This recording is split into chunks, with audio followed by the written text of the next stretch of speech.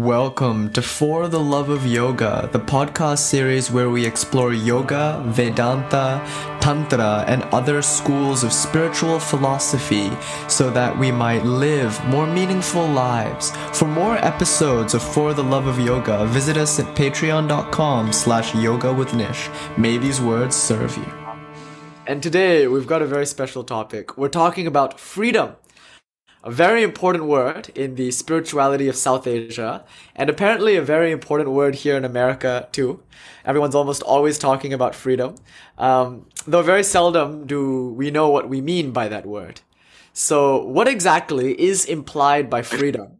And how is it that freedom is seen as the highest aspiration of spiritual life? So we're going to inquire into the role of freedom with regards to South Asian spirituality, and the word we often give it is moksha. Moksha meaning liberation. Now the question is, of course, liberation from what? What do we need to be freed from? Who is the overlord? Who is the tyrant, you know? Is the government coming for our guns, quote unquote?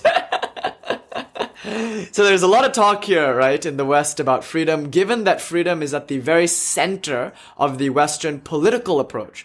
And it's seen as the highest aspirations for democracies, for domestic relationships, for individual senses of meaning and joy. So liberty, perhaps, is the word that we often use here in the West. Welcome, Kali Shiva. So good to have you, brother. So what does that mean? What do we mean by moksha? Now, particularly because 2 weeks ago we had a lecture about the Purusharthas, the 4 accomplishments of the soul. We looked at the law of Manu to figure out an ancient prescription for how one ought to live one's life. And in that lecture, we talked about moksha as the penultimate consummation of a life as an incarnated being. So the goal of life, the purpose of the life that we live is moksha, is liberation, and that is the maximum amount of freedom possible. You know, so that's what we're all headed towards. Now, in the Birhad Aranyak Upanishad, it opens with a very beautiful idea. The very start of the Birhad Aranyak Upanishad, which is one of the Gnostic texts of ancient India, there's this teaching. What the wife loves in her husband is the Atman, or the self, meaning liberation. What the husband loves in the wife is the Atman, or the self, meaning liberation. And what the wealthy love in their wealth is the Atman, or is liberation. Now the idea there is what we truly want out of the things we want is not those things, but the liberation we think we will get out of having them. So it's not that we want a car or a Ferrari. It's not really that we want a certain partner. It's not really that we want a raise at our job or anything. Those things are merely means to an end. And those ends, of course, vary. Like we might say security. More money means I'll be safer. I'll be able to handle my debts, and that will give me a measure of peace and calm. Climbing up the corporate ladder or achieving things in my social public life will give me a sense of validation, and that will come with a sense of belonging that I crave. You know, and all of these things are means to an end. The end being penultimate freedom, moksha. So that's what the Birhad Aranyak Upanishad is claiming right at the beginning, that what you truly want out of life is liberation, is freedom. So necessarily then, South Asian spirituality, it's almost a trope. We're obsessed with this idea of freedom, of moksha, of total emancipation. And that's exactly what we're going to be talking about today. So I'll do hopefully 3 things for you by Shiva's mercy. The first is we'll kind of discuss why freedom is so important. Next, we'll look at some conceptions of freedom and see if we can really clarify what we mean by that word freedom. And it might be counterintuitive once we start looking at it. And then finally, we're going to look at some arguments from the Advaita Vedanta tradition to hopefully convey to you now, here and now, in the comfort of your own space, the fullness of liberation. So you must remember that none of this should be believed on the level of dogma. One must never trust a talking head or a drunken monkey on a Zoom screen. Do not believe a word I say. Ultimately, the test of truth, the truth of any of these scriptural ideas is in the application in one's own life. So one must look deeply into the facts of here and now, one must test these ideas against one's own encounters with life, and therein one discovers the truth of them. So it isn't true unless it is true for you. That's our golden rule. So at the end of today's lecture, we'll present maybe 2 or 3, maybe 4 arguments if we're good on time, to not just convey the intellectual understanding of this stuff, but hopefully to convey an actual experience of the liberation that we're going to be talking about. So it's nice to overpromise sometimes. We tend to promise big here in our Sangha, and we hope that many of us will walk away today with a deeper sense of freedom, with a feeling of lightness, a sense of invulnerability and fearlessness. The mark of spiritual maturity, as we stress time and time again, is absolute fearlessness, particularly fearlessness with regards to death. Next, it's marked by a tremendous sense of relaxation, spaciousness, and creativity. Once you feel the fearlessness guaranteed by these philosophies, from that arises a very sweet and easeful state of being, which lends itself to creativity, and not just that, which lends itself to compassion. The only time we hurt one another is when we're feeling fearful and contracted. You know? So when one no longer feels fearful or contracted, ethics become effortless.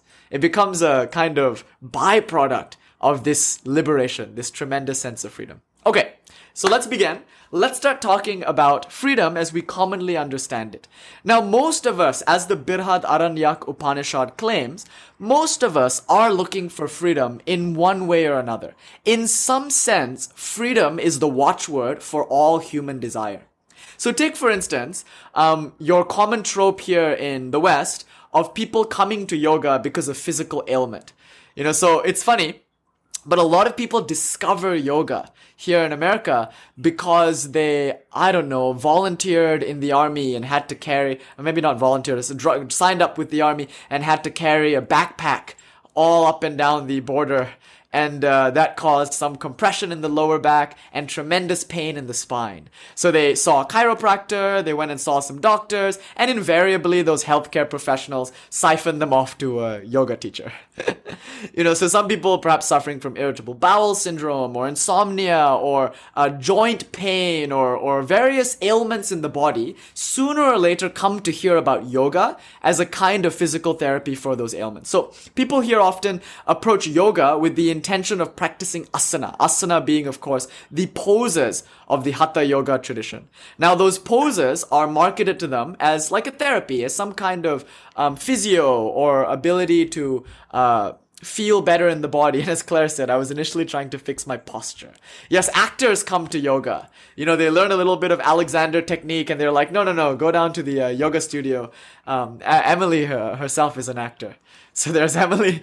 So actors come to yoga because there's a lot of overlap between the improv, acting world and the breathing techniques of yoga. So in one way or another, people come to yoga, most often because of something physical. Now, even in this case, what people are looking for, perhaps, is a kind of liberation, a freedom from that ache in the lower back. It's an emancipation from the body's tyranny. So whatever condition the body might be expressing at that moment, the goal or the hope of practicing yoga is emancipation from that.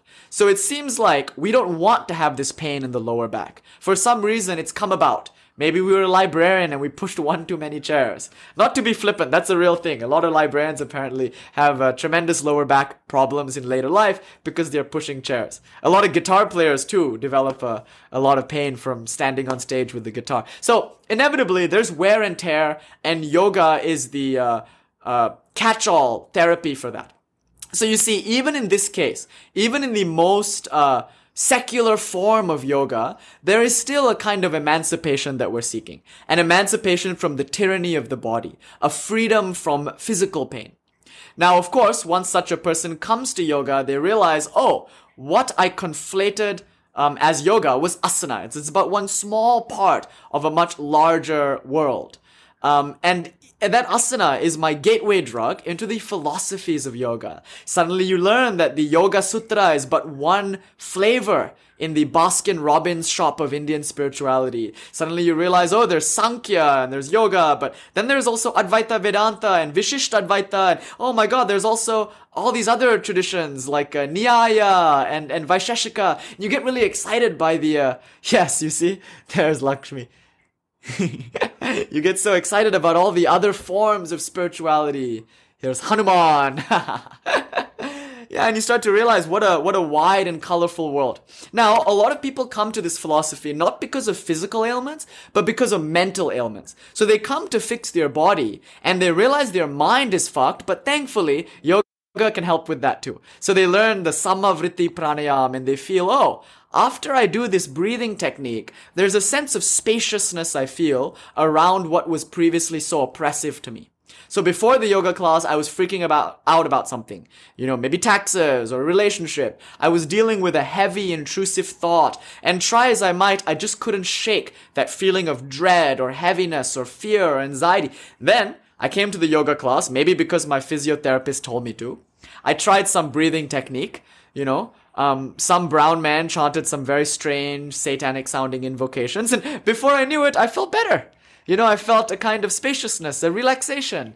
And then we sense deep down inside the potential of this tradition to free us from our mental heaviness. So many people come to yoga, come to spiritual practice, come to Vipassana or Buddhist meditation out of a desire to free themselves from the tyranny of the mind. So maybe you've come to free yourself from the tyranny of the body, or maybe you've come to free yourself from the tyranny of the mind. In any case, what you are looking for is an emancipation, is a sense of liberation. The fact of the matter is, you don't want the lower back to hurt, but it does. You don't want the mind to conjure up these thoughts, these troublesome dreams of the future, these harrowing reflections of the past, yet we feel like we cannot help but think those things. We might call them intrusive thoughts or obsessions or traumas or complexes. They seem to come up when we least want them to, and they really interrupt our ability to live a meaningful life. So here we are, tyrannized by the mind, unable to choose what thoughts we think. Here we are, tyrannized by the body, unable to choose what sensations we want to feel. And as such, we come to yoga. So already we're looking for a kind of emancipation, looking for a kind of liberation, even in these two examples. Now, a more mature spirituality is as follows. You've started to experience not just suffering, but you've started to experience the very sweet, beautiful nightmare that results from a life of comfort. So the most mature form of spirituality is the finishing with sense gratification, intellectual titillation, and any other form of external level comfort. And this is, a very subtle realization. It was the Buddha's realization about 2,600 years ago. The realization that suffering is all pervasive. As the Buddha himself so beautifully expressed, anityam anityam sarvam anityam. Impermanent, all things are impermanent. Not just that, shanikam, sarvam, shanikam. Momentary, all things are momentary. And therefore, shunyam, sarvam shunyam. Void, all things are void. And finally, the Buddha, in one tremendous insight, expressed, dukkam sarvam dukkam. Therefore, suffering is all pervasive. All things will cause suffering sooner or later, whether you know it or not. So the ultimate kind of party pooper claim of the Buddha, if you'd like to see it that way, is no matter what you do in this life, no matter where you go, suffering will find you. Even if you solve your lower back problem through yoga, your ex-partner is going to, kidnap your dog or something. You're going to get a call from the IRS about backup withholdings. You're going to realize that you don't love your partner anymore. You're going to wake up one night, in the middle of the night, you're like, oh my God, I'm lying next to a stranger. These things are going to happen. As we go through life, the things that we enjoyed yesterday either get taken away from us forcefully. Losing loved ones is a fact of life that we try not to look at. Or even if they aren't taken away forcefully through time and through tragedy, we come to lose our interest in them. You see the dilemma? You suffer because you lose the things that you want, And even if you don't lose them, you stop wanting them. So the worst thing that can happen to you in this life, according to the Buddha, is getting what you want. At least when you haven't got what you want, you can strive for it, Life has some kind of purpose and meaning for you. You can struggle and try to make the money you think you need to have to be happy. You can try to find the ideal partner. There's some sense of movement there. But once you get those things, a beautiful nightmare begins to ensue. And that's the nightmare of realizing that even a perfect life, by your standards, by society's standards, doesn't quite scratch the itch. This was the deep existential discomfort that the Buddha was referring to when he said dukkha, And the dukkha of the Buddhist is a very interesting word because dukkha perhaps does not translate as suffering as much as it translates as discomfort. Or, to look at the actual etymology of that word dukkha, du meaning bad or not ideal, and ka meaning space. Now, originally, that word, according to some scholars like Harish Surab, that word was used most commonly in reference to a chariot, the wheels of a chariot. So, dukkha is to indicate that the spoke is not attached well to the wheel. And if the wheel does not fit the spoke, you're in for a bumpy ride.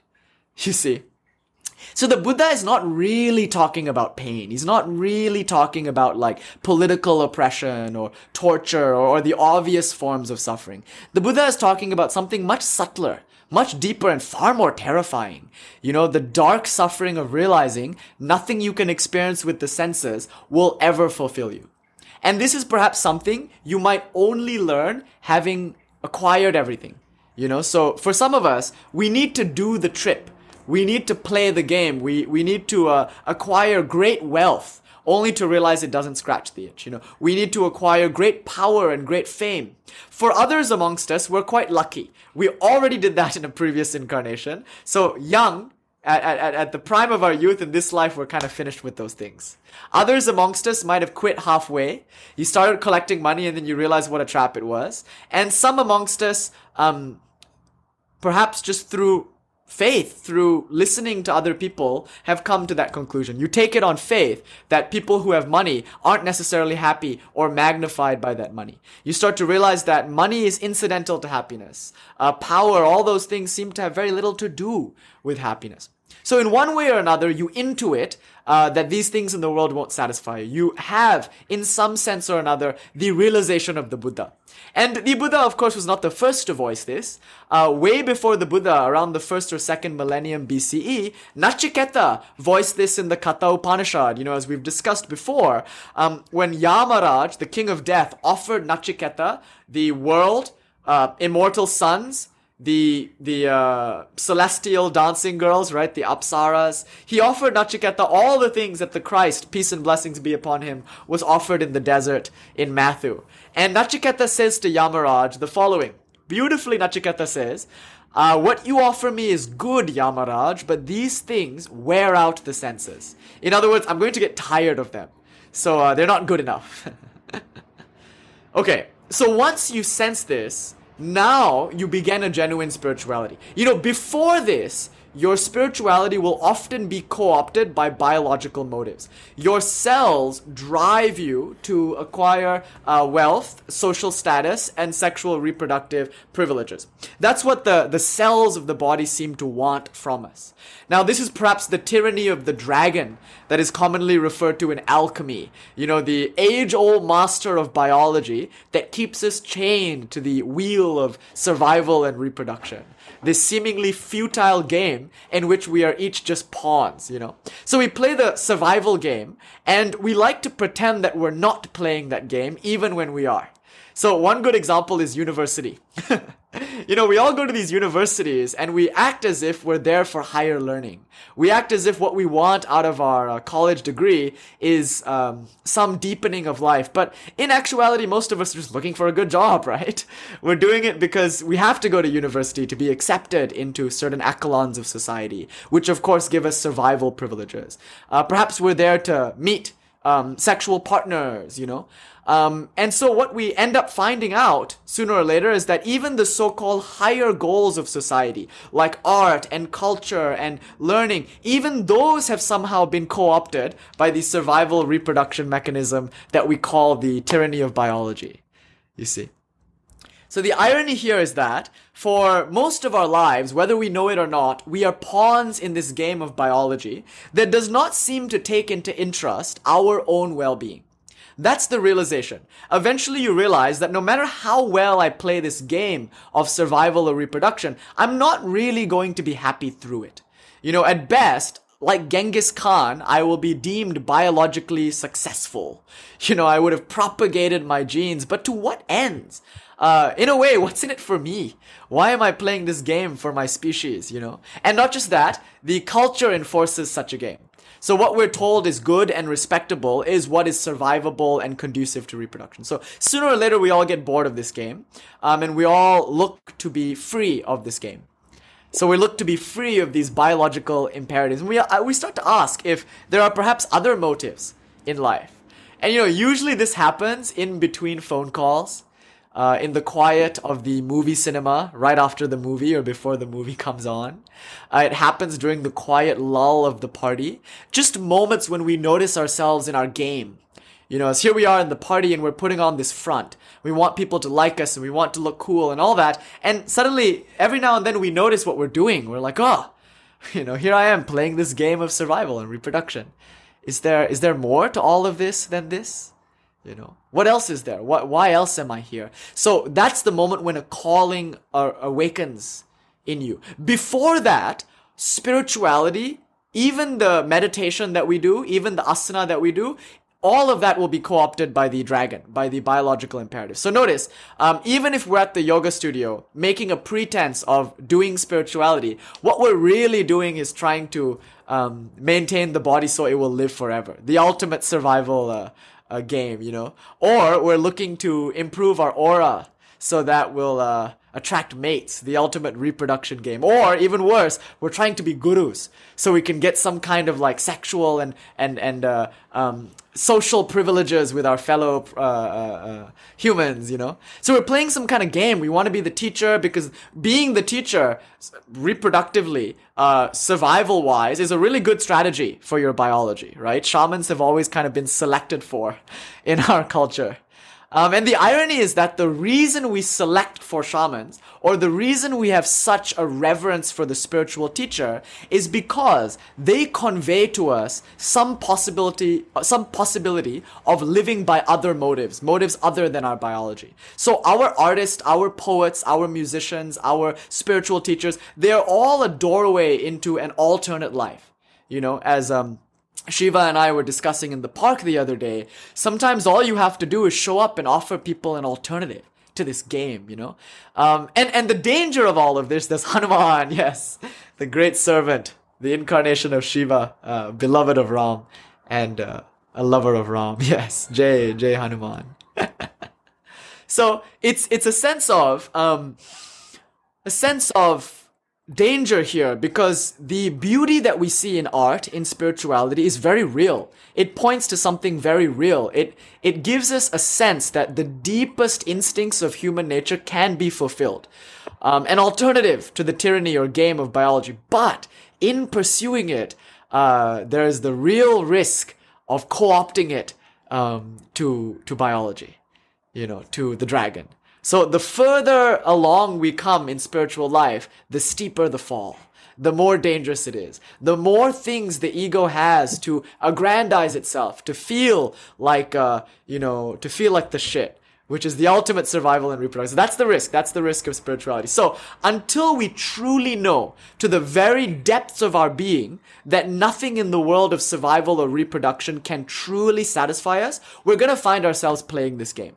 You know, even if we have moments of awakening, we'll find that sooner or later the biology overruns it. You know, there are great spiritual masters who have fallen, you know, having been a great teacher to many, have turned into a sort of despot, you know, a sort of degenerate form of what they used to be years ago. Because the biology does sneak in there. And if it does, it's okay. It's part of the game. It's not like a duel between God and Satan. It's more like a easeful flirtationship between Shiva and Shakti. You're not supposed to take any of this seriously because ultimately you realize this is part of the fun. It's part of the game of enlightenment. It's a hide and seek. You find out spiritual truths, and then it gets covered over by your biology. Whoops. She's playing the coquette, It's all in good fun. All in the name of sport. Leela, as we call it in our tradition. Okay, so here's the condition. We know that we want to be free. We're wrestling, in a way, with God in the tent. Yes, it's not easy, though, at all. Yes. And it shouldn't be. Love is a prize. It's not to be won easily. As any 3-hour Bollywood movie will show you, the protagonist has to go through quite a bit of wrangling before he can win his heart's desire. We used to make a joke. Every Bollywood movie is just the Ramayana. So once you read the Ramayana, even Slumdog Millionaire, you'll notice is just the Ramayana. Yes. And then you start to look at Hollywood movies and you're like, oh, this is also trying to be the Ramayana, though less skillfully. No, I'm kidding. All right. Claire says, and she goes, yeah, and you must learn a lot of choreography. And not just that, you must find a way to make sure everyone in Delhi knows your choreography. So when you go out into the streets and you start to dance, they must know to dance the dance too. It's a lot of work in Bollywood movies. And so you're right, MJ. It is hard work. But all in good fun. Okay. American Idol is only fun, during that first week when everyone's struggling. That's when you really like to watch American Idol. The movie is only nice when Frodo and Sam are dirty and tired.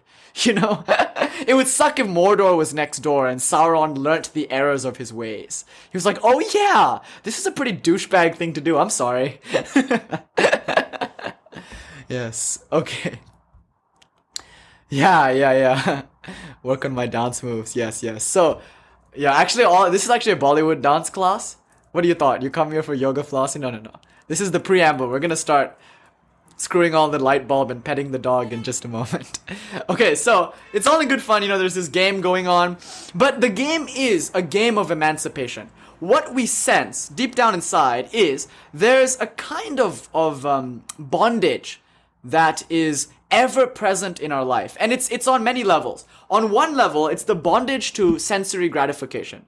As the Buddha pointed out, shanikam sarvam shanikam. Everything is so momentary. Even the best Molly, like that one Norwegian Molly maker used to, the orange Tesla, that really rare bit of Molly that cost a lot of money and you really had to know people to get it.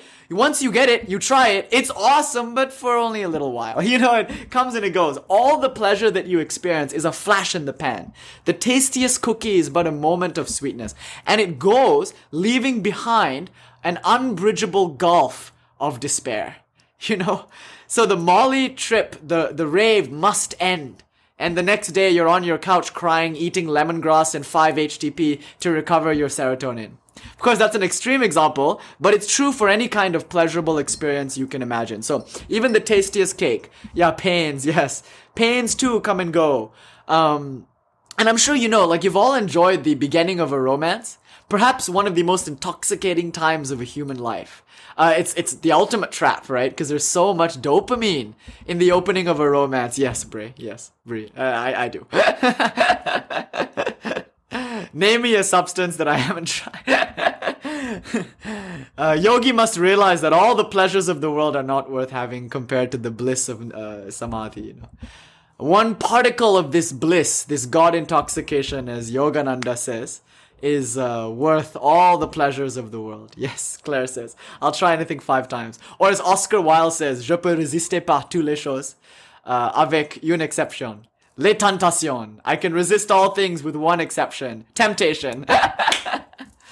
Red is in the room to scold me for my French accent. C'est terrible. Désolé. Je sais. Nous peut pratiquer, oui. Okay. Nous pouvons pratiquer. Okay, so, it seems like the pleasures that we want are so momentary, shanikam, sarvam shanikam, that they create a dependency. So the honeymoon period in the first 3 months of a relationship wears away, so we need to cycle through relationships, to keep it fresh. We gotta keep the divorce train coming. We gotta keep looking for new partners. In order to keep the pleasure of drugs fresh, we gotta keep the substances coming, and there's a kind of bondage to that. It finishes so quickly, it's so transient, it leaves behind a wanting for more. There's a threshold effect. What satisfies us before won't satisfy us today, and many drug users die chasing the dragon of the first high. It's never going to be as good as the first time. So there's this diminishing marginal returns, and not just that, the pursuit of pleasure causes in the body painful imbalances. Too much chocolate cake or too many nights lying awake whispering to a new romance, all of that has its effect on the body and the mind, and it does wear us down. So the sickness and the instability that comes from the pursuit of pleasure is often worse than the pleasure. And so we're trapped in this cycle. And we need a new pleasure to get rid of the pain as a consequence of yesterday's pleasure. So how will you deal with your hangover? Probably a coffee from some designer cafe. Not that these things are bad in of themselves. It's the cycle of chasing gratification through them that keeps us bound. Now we find the same thing with money. So kama, the desire for pleasure, is limited.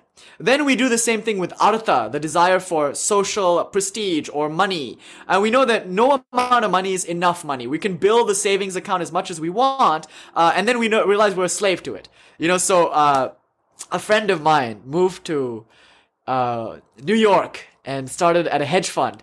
The first thing he told me was that there was a psychologist in-house. And I'm like, brother, that's a kind of a concerning sign, no? That the Bridgewater, the company that he was working for, had to have an in-house psychologist to deal with the despair that many of their workers felt working 26 hours a day, 8 days a week, So I was like, bro, get out while you can. There's a psychologist there. That's like coming to a horror movie and seeing that the cinema hired a priest. You're like, maybe I shouldn't watch this movie.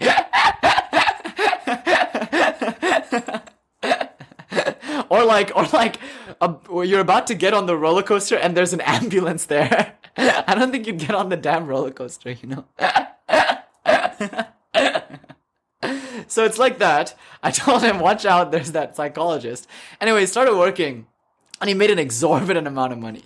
He made an exorbitant amount of money. Now the irony though was that he didn't have any time to enjoy it.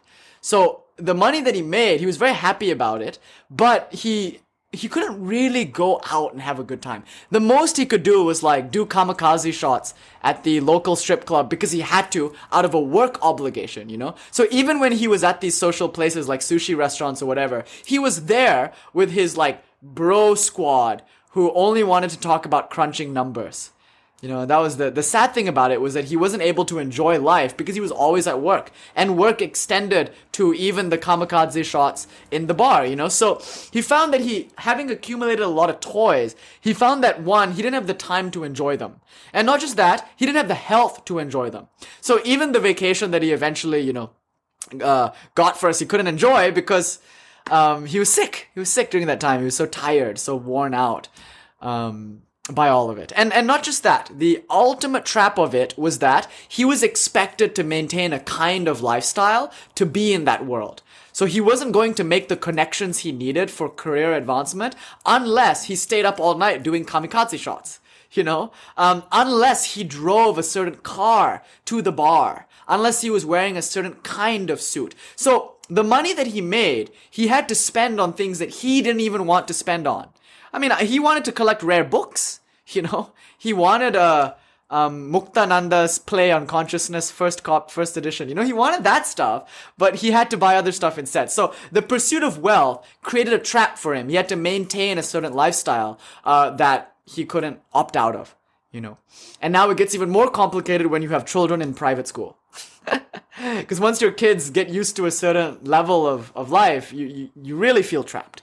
You know that they're going to hate you if you take them out of private school and say, sorry, kid, you're going to public school now. Oh, and about those daily Starbucks runs, I think we're going to have to make some coffee at home. That's going to drive a rift between you and your family, let alone partner. So money is a trap too. So we find trapped by artha. Finally, and this is the subtlest, even dharma traps us. Even the pursuit of what we call our purpose, our life's purpose, even that is ultimately quite stifling. You see, what's ironic about the Bhagavad Gita is that Krishna is asking Arjuna in a way to abandon his dharma. So if you'll notice, Arjuna is a warrior, he's a Kshatriya, and there's a certain code that he has to live by. And that code is not just that he has to fight wars in the name of good, it's a code that says, thou shalt not kill thy teachers. Thou shalt not wage war against thy family. Thou art not to commit fratricide. You see, Arjuna's dilemma was that he couldn't follow Dharma. To follow Dharma was to break Dharma. He was trapped by this inescapable demand that life had placed upon him. You see, every rock star will tell you the dream does end at some point. It does become confusing. I'll never forget that interview of Kirk Hammett, the guitar player from Metallica. And before he went on stage, he was saying to the camera, all right, time to put on the Superman cape and go play for the kids. And there was in his face such despair. And we often say, being Kirk Hammett is great when you're 20. Be careful what you wish for, though, because one day you'll be 40. So even your dream, even the thing you want to do, whether it's to be a great poet or a great musician or a great doctor, even that is limited. Because at some point you'll realize that you're not quite making the impact that you want to have, or it's not quite doing it for you the way it did hundreds of years ago. Years ago, it's not quite doing it. And that's Arjuna's dilemma at Kurukshetra. Arjuna feels like the only way to do his dharma is to break his dharma. And that's exactly what Krishna asks him to do. To do what his dharma tells him not to do in the name of his dharma. How confusing. And remember how last week we talked a little bit about Yudhishthira? Krishna asks Yudhishthira to lie. Isn't that crazy? I mean, for those of you who know the Bhagavad Gita, you'll realize how crazy it is to ask the embodiment of Dharma, literally the son of Dharma, to do the most adharmic thing, to tell a lie. Yudhishthira is the paragon of virtue and honesty. He's the eldest of the Pandu brothers. He's the ultimate hero, the leader of the Pandavas. And he's being asked by Krishna to lie, like God incarnate is telling the most dutiful man to break his honor, to break his code. Of course, he kind of gets around it. The lie that Yudhishthira has to tell is he has to go to Drona, a great warrior, and say to him, your son is dead. And that's going to break Drona's heart, which will of course allow them to overpower Drona. Quite sneaky, right, Krishna? What a scoundrel. Break his heart and then end him. That's like the Green Goblin from that Spider-Man movie, advising Harry to break Peter's heart. It's a Green Goblin thing to say, not a God thing to say, but God does say it in the Bhagavad Gita. So of course, there's a workaround. Bhima goes and kills an elephant named Ashwataman. So technically, Yudhishthira tells a white lie. Ashwataman is dead. He means the elephant. But of course, he's conveying to Drona a sense of my son died, so. Okay, so you'll notice, even in this story, dharma is limited. There will be a time in your life where even dharma will feel like a prison. You see, Pooja, Yudhishthira is a deontologist. He is not a utilitarian. And in fact, us Indians are utilitarianism is not really in our code. Our code, it's like the samurai code or the warrior code, It's do your duty even if God stands in your way. I mean, that's the ultimate form of deontology. So this might be a nice Google search, deontology or Kantianism or something. The idea that even if it's for the greater good, you shouldn't sacrifice your values. And of course, you see, Yudhishthira doesn't know that it's for the greater good. And it's actually not. I mean, notice how much despair and desolation came from that war. That war basically started the Kali Yuga. And in a grand scheme of things, it's for the greater good. But at least with regards to the characters in the story, it was a tremendous tragedy. Nobody won Kurukshetra. Nobody won that war. Everybody's hearts were broken by it. And in fact, Gandhari comes up to Krishna and curses him. The Bhagavad Gita war ends with Krishna being cursed, for bringing this upon everybody. It's quite and if you've seen any Bollywood dramas, like a lot of them are these, not Bollywood, more Collywood than Bollywood, but a lot of them are melodramas like this. Anyway, suffice to say, sooner or later, you realize that kama, pleasure, artha, wealth, and even dharma are traps. sooner or later you look around your life and you feel hemmed in by it. Especially if you collect a lot of toys. It will be a crypt for you. You know, it's funny, I was watching that Adam Sandler movie, Funny People. Many people say Adam Sandler's first serious movie is Uncut Gems, but no, I think it's Funny People. It's from 2009, where Adam Sandler plays a successful comedian with cancer. Oh, not cancer, some blood disease. And Seth Rogen plays a protege, and Jonah Hill is in it, and Audrey Plaza, and basically all the comedians, Aziz Ansari, they're all in it. And Seth Rogen's character is named Ira, and Adam's character says to Ira, I hate it, Ira. I hate all of it. And he's saying this seated in his, palace. Which I thought captured it so perfectly. At a certain point, you will look at all your wealth and feel trapped by it. You will feel trapped by your life. And it is a life that you created for yourself. So ultimately, you come to be trapped by yourself. And many of us feel this now. We're trapped by our politics, you know. We feel so trapped by our notions of oppressors and injustice, and we feel so beladen by all these thought constructs we have about our body, about our world. None of it we have justified or proven to ourselves. All of it we've acquired from media, from conditioning. So here's the dilemma. We feel ourselves to be in a prison. And if you haven't yet felt this, then all your spirituality will only be co-opted to strengthen the bars of the prison. You know, that's the irony. So as Ram Dass jokes, the problem with wanting powers is getting them. Which I think is a beautiful way to say what the Yoga Sutra said in the 3rd chapter, which is, siddhis are the worst thing that can happen to you on your journey. Because once you suddenly develop tremendous concentration power, what are you going to use it for? You're probably going to build a multi-billion-dollar business. You're probably going to use it to seduce ideal mates, you know? You're going to use all your newfound health and beauty in just an innocent way of aggrandizing oneself. I mean, who could expect better of us? Forgive them, Father, they know not what they do. And it's not us, it's our biology. It's quite a dilemma to be in. Now look at what happened with science, you know, a powerful tool by Western occultists, a tool for radical, independent self-inquiry, and now it's fallen into the hands of biological motives. So what do we use science for except for survival and reproduction, and the tremendous cost that has, not just on the environment, but also on our souls, you know? And that's why they had to tear down the towers of Babylon. It wasn't that learning was bad, it was that learning in the hands of the dragon is dangerous. Thou seest what Azazel has done. He has gone down and taught people magic. It's not that God didn't want to teach magic. God was just afraid to teach those people magic, because look at what Azazel did. He breeded giants. So you hear this everywhere, like there's certain knowledge that if you get too early will only be worse off for you. You know, and that's the way it is with spirituality. If you get your Kundalini awakening too early without properly understanding the theoretical and insight-based aversion for the world, you're only going to use your spirituality for the world, thus enmeshing yourself further in this cocoon, the cocoon of comfort. Okay, so we've established this. Now we're speaking to you at the level at which you've already realized this. So we're coming to you now at the point at which you're ready to break out of the cocoon of comfort. When we're ready once and for all to actually do spirituality. More advanced spirituality, which is not the spirituality to improve our Instagram, but the spirituality to be free. Now the question is, free of what? What do we mean by freedom? So now the second part of the lecture. Let's define freedom. Now when we ask someone, are you free? They'll say, yeah, I'm free tonight. But are you really? Or is your freedom really just the freedom to be a slave to your impulses? So if we gave someone a week off from work, what would they do? They would be kicked around by their cravings, you know? They would be bullied by their conditioning. They would do only that which they've been programmed to do. We learn that we're not so free after all, you know? Are you really free, America? Is the ability to buy a gun really freedom?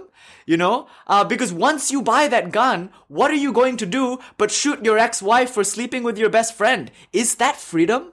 The inability to say no to a passion that moves you against your will to commit something you will later regret?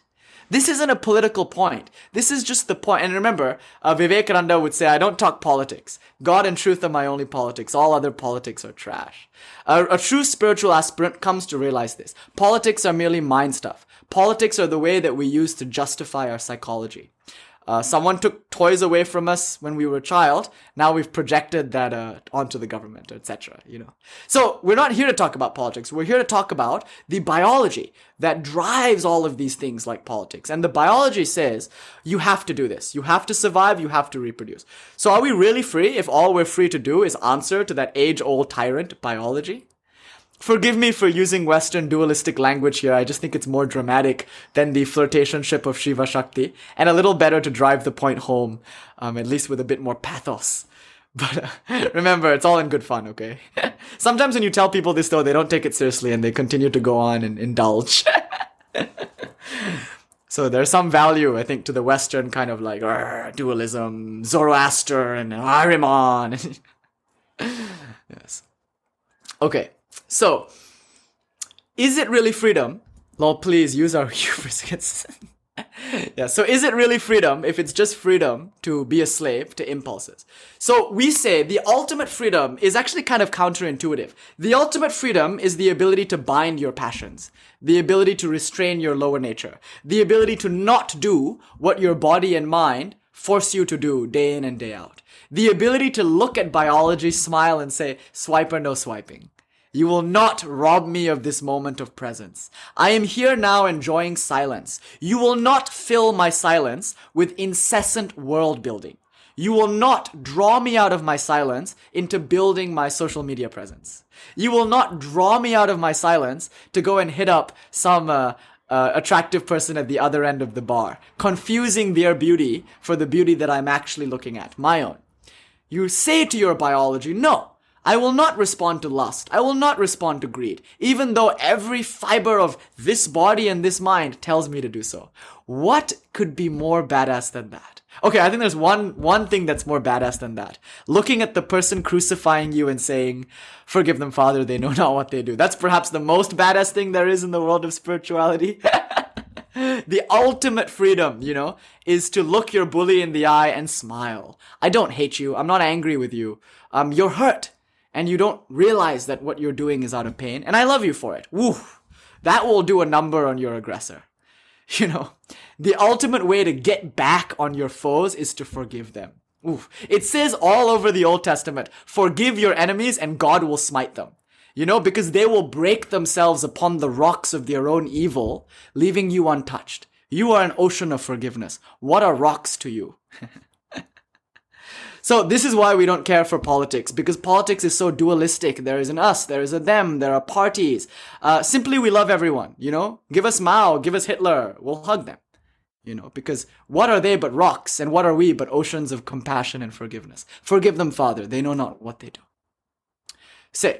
Now, we have this idea of the Christ saying that, and that's of course the ultimate freedom, but that freedom comes, of course, first and foremost from the freedom of biology. The Christ, peace and blessings be upon him, was no longer in the survival game, He was okay with his body being put up on a cross to make a point. He was okay with that, because he wasn't in for the survival game. And not just that, once in the Gospel of Thomas asked him if, oh Christ, how beautiful, you bring harmony amongst men, and Christ says, no Thomas, you fool. I bring blood, I bring a sword, I bring a storm. He knew that his message was going to cause great chaos. Not just that, he knew that they would kill him. He knew they would kill him for telling the truth, but he told the truth anyway. Isn't that interesting? In a way, we can only really tell the truth and really live an authentic life when we're finished with the demands of biology. And I don't even mean just on an esoteric level. If you want to do your dreams, if you want to be a jazz trombone player, you might have to tell your parents, sorry, I'm okay sleeping on the floor backstage for the next couple of months while I try to make it in the music industry. You have to convince your parents and friends that you will sacrifice survival and reproduction. I know, Ma, I'm not going to have a shower. What will the girls think? I know, I might not get you grandchildren if I try to be Miles Davis. I know. But I'm doing it anyway. So even to pursue your dream, you must say no to biology. What more for spiritual life? So in India, we've always stressed the ideal of renunciation. Yes, Hrithik. Lawyer, doctor, engineer, or family disgrace, Maharaj. I always say, don't forget, Maharaj, there's a fourth option, family disgrace. Take it with joy. It's funny. I think Indian parents, more than anything, will understand the sadhu path. They get it, At the end of the day, they'll be like, God damn it, I didn't get a CEO of Google. I got a damn sadhu again.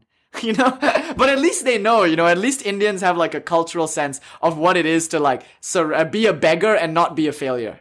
Because Indian society still has a sense. And you know what? It's funny, Hrithik, after a while, your parents will be your disciples. They'll be like, God damn it, he's right. I'm a doctor and it's not that good. So in a way, it's up to you to save your family. And as Angela will describe to you beautifully, your entire ancestry depends on you. And that's why they're so ready to help you. Not just the enlightened ones, but the ones who recognize that your task is their task. Your liberation is their liberation. Once you tap into that, your entire ancestry will come and rally behind you. As Goethe once said, be bold and mighty forces will come to your aid. Maybe he was talking about ancestor magic. Who knows? Okay, so it seems like the ultimate ideal of India is saying no to biology. The ultimate freedom is the freedom from lust and greed. Because what are we tyrannized by if not these two things? What are the most driving forces in our life if not lust and greed? In many ways, and we dress it up so beautifully in our culture. We put makeup on the damn corpse, There's a multi-billion-dollar industry here in Hollywood aggrandizing lust as love and greed as ambition, as like healthy drive. But what is it underneath the surface but the stinking carcass of bondage? Of course, we're speaking dualistically. It's all a game. It's all love. Even that is Shakti appearing to you as a corpse to play. Remember, Anandamayi Ma, and you can see Kali Shiva is wearing her right now on the t-shirt. Anandamayi Ma had a husband. She was married at a young age. She was arranged marriage. She was married. There she is. Peace and blessings be upon her. Great Ma. And she was married, and she was a ravishing beauty throughout her life. And she was married, and her husband was her disciple. Now, every time her husband would have like a sexual thought or like come on to her, she would turn into a corpse in front of him. She would do a little like thing, like she would turn into a corpse with maggots. Kind of like that Buddhist tantric meditation, the graveyard vision, to show him that his lust was folly. That what he was looking for was not this body. He was looking for God that he misidentified as his body. So this is one of Anandamayi Ma's Leelas. You might even see it on the Wikipedia page, if not in the many stories around her. But she often was very resistant to being placed on the pedestal of sexual desire. Remember, she was a ravishing beauty. She was one of India's finest, And the moment anybody, especially her husband, even her husband, who was lawfully wedded to her, even when he looked upon her with eyes of lust, she rebuked it with that vision. And that shows you Anandamayi Ma, which literally means the bliss-permeated mother. Anandamayi Ma. A tantrika, from a very young age, she was spontaneously enlightened, and she would spontaneously do tantric mudras and asanas and karanas, and very powerful teacher. And you can feel her. Simply closing your eyes, you can feel that tremendous hug and bliss of the mother. She would sit and just kind of tilt her head. So bliss permeated. She wouldn't eat any food. Her disciples had to put food in her mouth just to keep her alive. So free she was from her body that she almost dropped it. Even Ramana Maharshi, so free he was that the insects ate up his body and he was totally insensate to it. And they had to keep him alive, They had to hold on to him before he floated off. See the meme of Tim in the balloons? Tim didn't care. Like, have you seen that meme? You know what I'm talking about? Like Tim and the balloons. Ramana Maharshi and Anandamayi Ma were like that. And they're the ideals of Indian sainthood, So you see, Anandamayi is being like Krishna. Krishna is saying your social conventions such as marriage aren't conducive to spiritual life. Even though it's lawfully right for you as a husband to desire me as a wife, you are my disciple first. And as my disciple, I care more about your liberation than I do about your worldly needs. Husband, and this is kind of cold to say to your beloved, I see you for what you really are, not what you think you are. Can you imagine? Can you imagine looking your loved ones in the eye and saying to them, I love you in a way that you don't even understand yet. I love you so much that I'm going to say no to your deep psychological needs because it's a pretense. I know you for what you are. Crazy. Such a radical love. And of course, the husband was liberated. True love, So Anandamayi Ma was the ultimate wife in that sense. The ultimate tantric teacher for her husband. So, this is important. In Indian spirituality, the ultimate bondage is seen as the bondage of lust and greed. And the ultimate freedom is the freedom not to respond to those imperatives, not to demonize them. And this is important because even that is perpetuating the bondage to them. To be obsessed with them in any way is to be bound by them. So if you indulge them, that's perhaps the more common bondage we find here in the West. But in the East, there's another kind of bondage too, which is that sadhu sadism, I call it. The whipping of the body. If you saw the Da Vinci Code, you know what I'm talking about.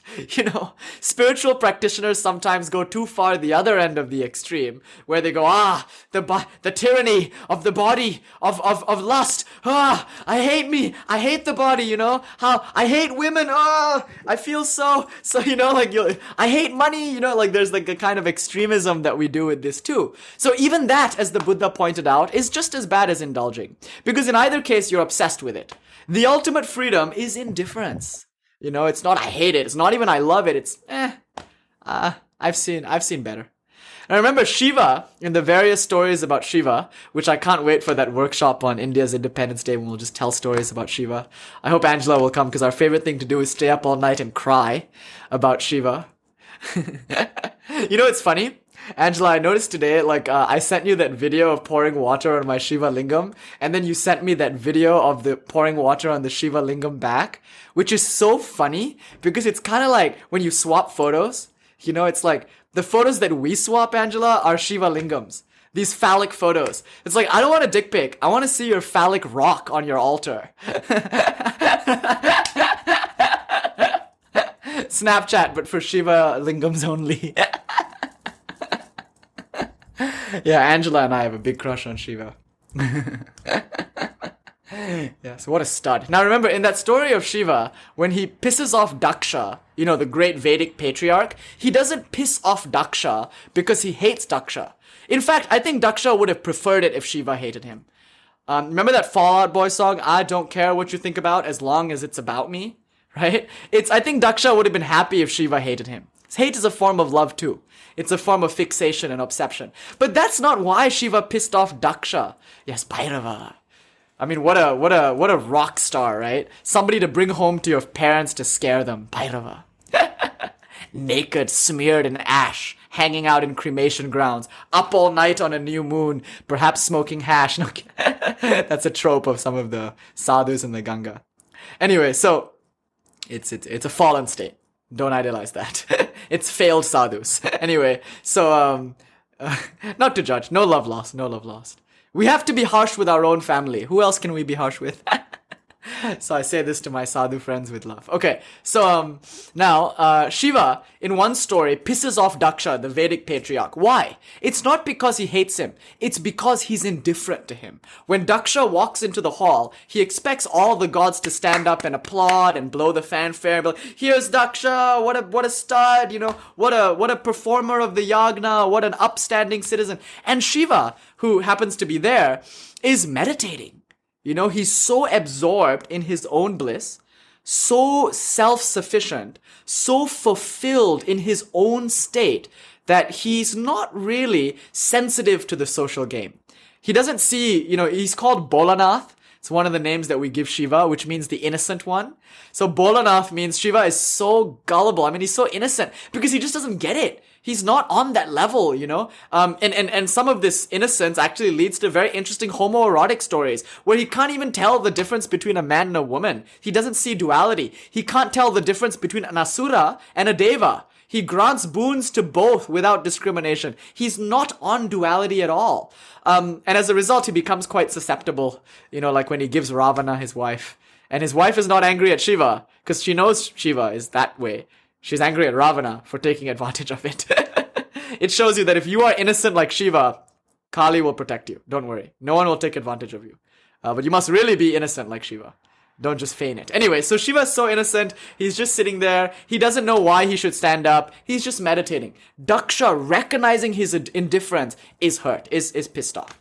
So it's like that. The tyrant of biology doesn't mind if you hate it, as long as you're still thinking about it, as long as you're still acting because of it, whether through love or hate, whether through indulgence or radical aversion. So that's not what we're saying here. Freedom is deeper than that. Freedom is the indifference to the world. It's not a hatred to the world. Freedom is like this. When you realize you're in a dream, do you hate your dream? Do you start to like seethe at the mouth because it's a dream? No, you just wake up and smile, you know. Like that we say, be free of the world, be free of lust and greed. It's but a dream. Nothing to be worked up over. Alright, so when we say freedom in the South Asian culture, we say moksha, we mean moksha from the body, from the mind, and from all the dictates therein. Because such a thing is conducive to what we call ananda, perhaps, which is what St. Paul calls the peace that passeth all understanding. And it's not an emotion, mind you. It's not like a certain kind of happiness. There's happiness, there's joy, there's pleasure, there's fun, there's excitement. It's not on the spectrum of emotion because all your emotions are in the mind. And we're talking about a level far deeper than the mind. We're talking about a dimension of being that doesn't even matter what's going on in the mind. It's there.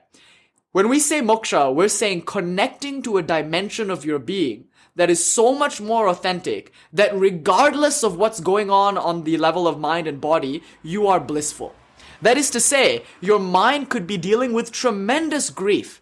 It's only natural and correct that you should grieve the loss of your loved ones.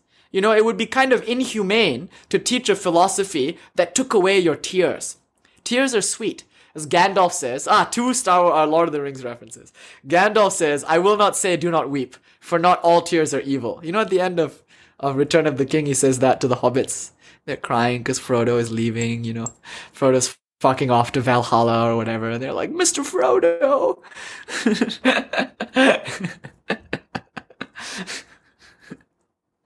So, it's not about taking tears away. It's not about removing grief. Don't misunderstand. It's not about that. It's not even about taking pain away. That's part of the body. It's about discovering a dimension in your life that is so much more real than the mind and body.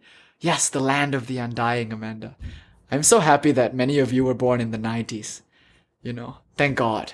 Because then how can I make all these killing Rage Against the Machine references? You know, we taught yoga in the park, and I don't know if John is here, but John Christian, no, he's not here. But John came to the park yesterday for our in-person yoga.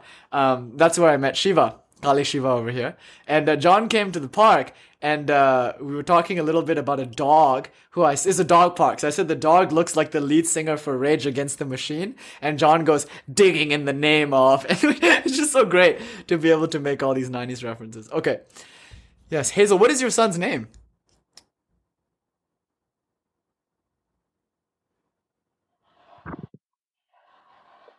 Ah, beautiful. That's actually a kind of common Indian name too. Rohan.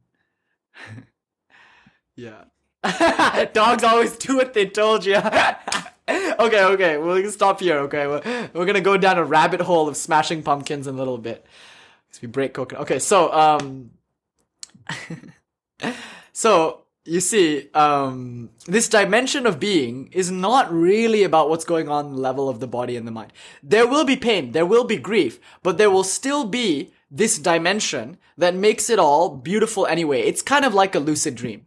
You take the dream less seriously because you're awake in it. You recognize it to be a dream. But not just that, you're able to enjoy it a little more fully because you're in the dream. In other words, your sadness becomes that much more meaningful. It no longer becomes something that you need to thwart or get rid of. It becomes something beautiful and enlivening. As we say, it's your mortality and grief that sets your life up against the backdrop of eternity.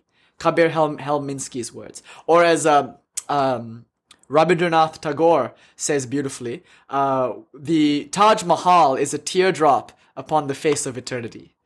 You know, it's all these sadnesses. Remember, the Taj Mahal was so poignant. It's a tomb. You know, it's an act of love for a departed one. It's all this makes the life in the world beautiful, but it's only beautiful when you have Ananda. Without Ananda, yeah, Mumtaz, exactly. Without Ananda, you take it all too seriously and it becomes a tragedy.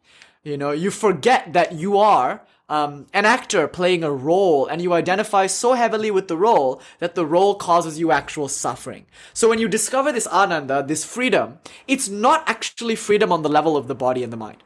Your body is still bound to old age, sickness, and death. Your mind is still bound to duality because, believe it or not, that's the nature of the mind. So this is the subtlety of what we are teaching.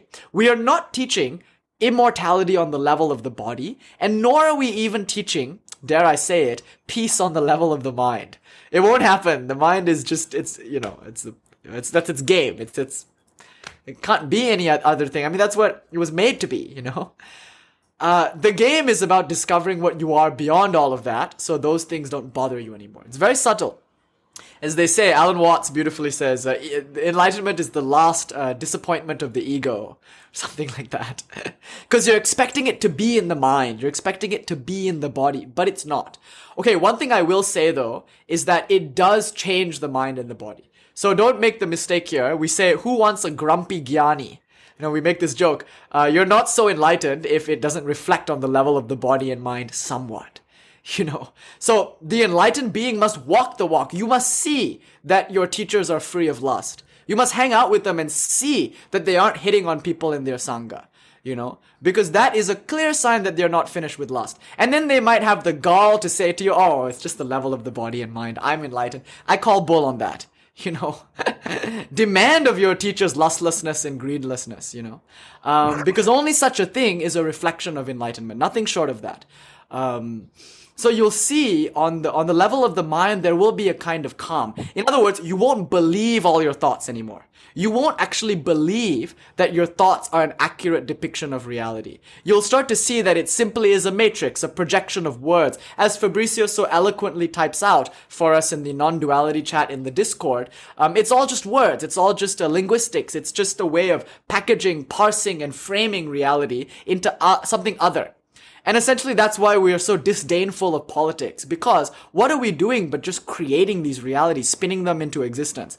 Of course, not something you want to say to the unawakened, because they will call us ignorant. Maybe they're right. What do we know? Anyway, so you'll see, the mind spins all these realities. When you're enlightened, you simply don't believe in them anymore. You don't believe that these thoughts actually say anything about you or the world any more than you think the smell of garbage makes you a bad person or the smell of lavender makes you a good person. You see, you defang your thoughts as indicators of reality. Not just that, you relate to pain not as suffering. So you experience pain as simply a sensation and you're chill with it. And Westifer isn't here, but he tells a beautiful story of his operation. So Westifer, I know he doesn't mind if I share this story, but he often talks about when he was under anesthetics and the anesthetics didn't work, and he had tremendous pain in his surgery, and he had two choices. Either he continued to suffer, or given that he wasn't going anywhere, he was kind of in sleep paralysis, he was numb. Given that he wasn't going anywhere, his only other option was to relax into it. The way of Kali, the way of the cross. So with Westifer, he stopped saying, Eli, Eli, lama sabachthani, Father, Father, why hast thou forsaken me? He stopped saying that. He just relaxed. And Westifer claims very beautifully, he's a Buddhist. Tantric Buddhist though, like Kaz. But he says very beautifully, he says, not only did all of that pain turn into bliss, like tremendous ecstasy, but he also saw Kali. He had like an actual legit vision of a woman walking into the room, sitting down on a chair, smiling at him.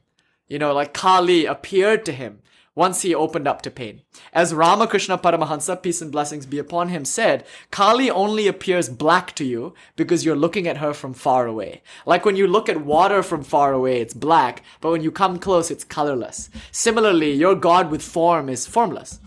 Kali is, in fact, beyond all the gunas. She is beautiful, radiant, Mother Shyama, golden even, her complexion, if you knew her. But if you don't know her, she'll be black to you, like the Bengali Kali, If you don't know her, she'll be suffering. Once you know suffering for what it is, it's just sensation. It's just ecstasy. It's just more bliss. It's more energy, It's just another way of kissing, if we can use the tantric term. It's another way of making out. It's another page in the Kama Sutra of Shiva and Shakti. Now, I say this jokingly because I know all of you know that the Kama Sutra has nothing to do with Tantra. We had a whole lecture about how Tantra has nothing to do with sex, except as an allegory. So that's why I say this with some tongue-in-cheekness. In case there are some newcomers who, I don't want you to conflate, okay? Kama Sutra is not Tantra. But yeah, so, you see, all this talk of pain, all this talk of grief, that's only for one who believes in the body and mind. One who's finished with that, it's not the case that you'll stop feeling pain or grief. It's just that those things will no longer be what they were. They will be what they have always been, what they actually are, which is the rope, not the snake. And the rope is existence, pure knowing, and pure bliss. Alright, no sense in talking about the rope. One must experience it directly. So it's enough to say that what you perceive now as a snake is in actuality something very real. So unlike the Buddhist, in South Asian Hindu philosophy, even that's not the correct word, but at least in what we're talking about today, we do affirm something real, something true, something beautiful, and that's you, the self. Okay, so that's what we mean by freedom. When you discover yourself to be that one, beyond the body and the mind, it changes your relationship to the body and the mind, and therefore, yes, Pooja, that's a great question, and that will be the first thing that we'll address at the end of the lecture. So yes, definitely. So, once you realize that you are a dimension beyond the body and the mind, it changes your relationship to the body and the mind. And that's liberation. Because the next time you feel lust, you won't necessarily need to act on it. Because you will be established in that place beyond the body. Now, that isn't to say that you won't consummate a sexual relationship. Maybe you will feel like it's in your dharma to do so. But please don't deceive yourself here. If you're doing it, make sure it's not out of lust. So if you are consummating a physical relationship as an enlightened being, you won't feel it to be a craving. It won't be this kind of, I'm seeking completion in another. Because you're already in a state much better than anything you could achieve through that interaction. So it becomes a sharing rather than a transaction. So it's no longer, you have something that I need to make me feel good. Let's get to it, babe. Dinner first? Fine. Let's go to a fancy restaurant. None of that will happen anymore. It's just, I am so blissed out, and I'm content to simply sit here, and smile at you. That's enough. That's enough. In fact, this is way more fulfilling. But, should this occur, sure, but it's incidental. And in a way, it does seem like these activities do fall away. To some degree. They do fall away. I mean, will you really build your NGO in the dream, having realized it's a dream? I don't know. You do with your enlightenment what you will. Of course, there are different ways of expressing it. But for now, let's just define freedom not as the freedom of the body and the mind, because such a thing is not possible. Those things are in time and space. Those things are bound by karma. It is the freedom to no longer identify with the one to whom those karmas apply. In other words, ultimate freedom is disbelieving in the body and mind, and discovering a dimension outside of time, outside of space, outside of causality. That's the only true freedom, and that's what we call moksha.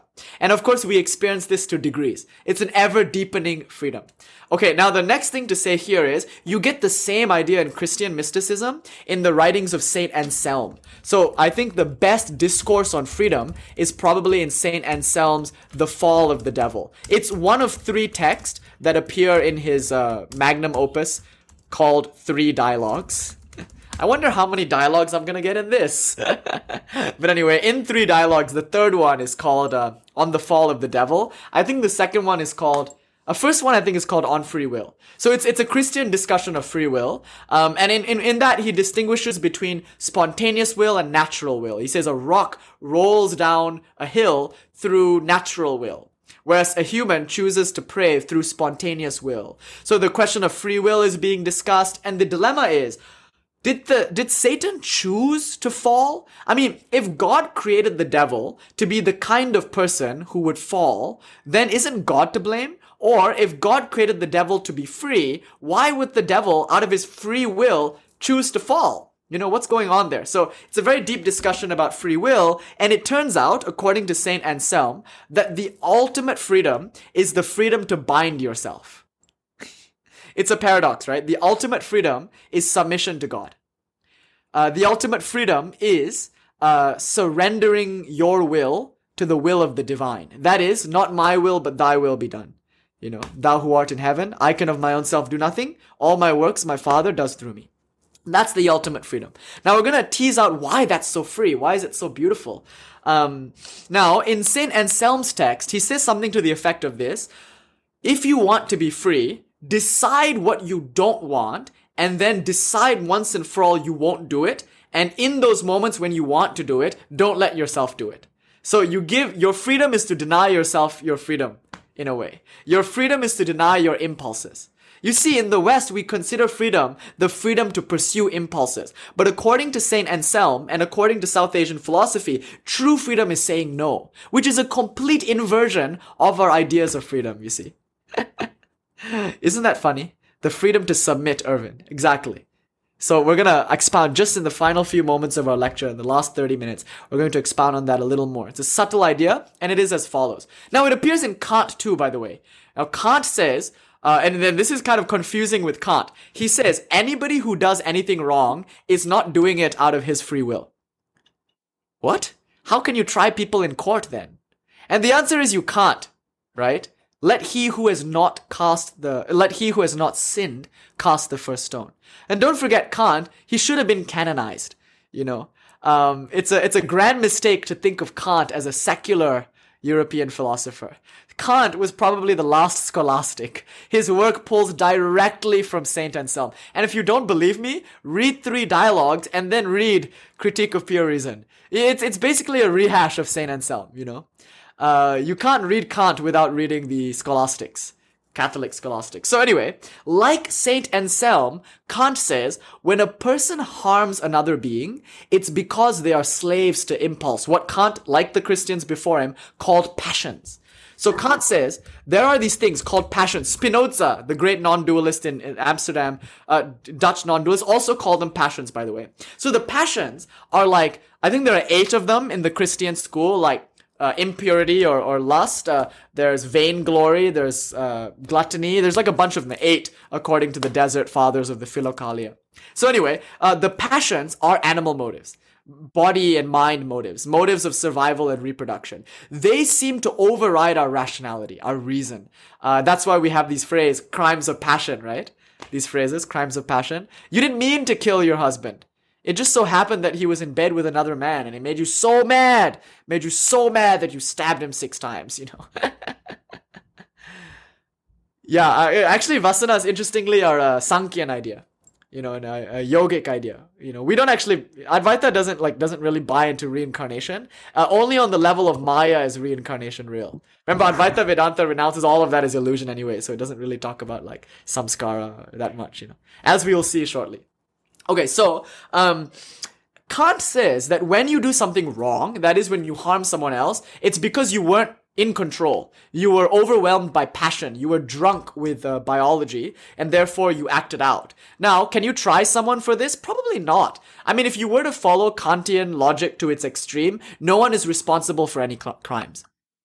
What? Can you, if you bought that, wouldn't that change the way you feel about criminals? Wouldn't that change the entire justice system from a punitive one to a restorative and rehabilitative one? You know, when we realize our criminals aren't evil or bad, they're just sick or hurt, or worst of all, bound by a habit, bound by an impulse. This is, I think, speaking to last week's lecture about how there's no such thing as evil or ill will. In fact, another Kantian idea, spray them with compassion, yes. A Kantian idea, there is no such thing as the will to evil. Evil is just when you get overridden by passions. No one can freely choose evil because no one would choose evil for its own sake. Evil seems to result from following your biological desires for dominion or whatever. Okay, so Kant, Anselm, South Asian philosophies, they all seem to circumambulate around this one point.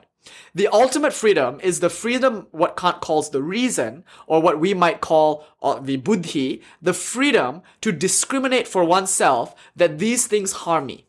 That if I follow my passions, I'm only going to get more and more ensnared in samsara, in this prison house of the flesh. So instead, rather than hate the flesh, rather than love the flesh, instead, I'm going to simply gently close the mouth of the lion. So what we're asking of you is the 8 in the major arcana of the tarot. Don't kill your lion.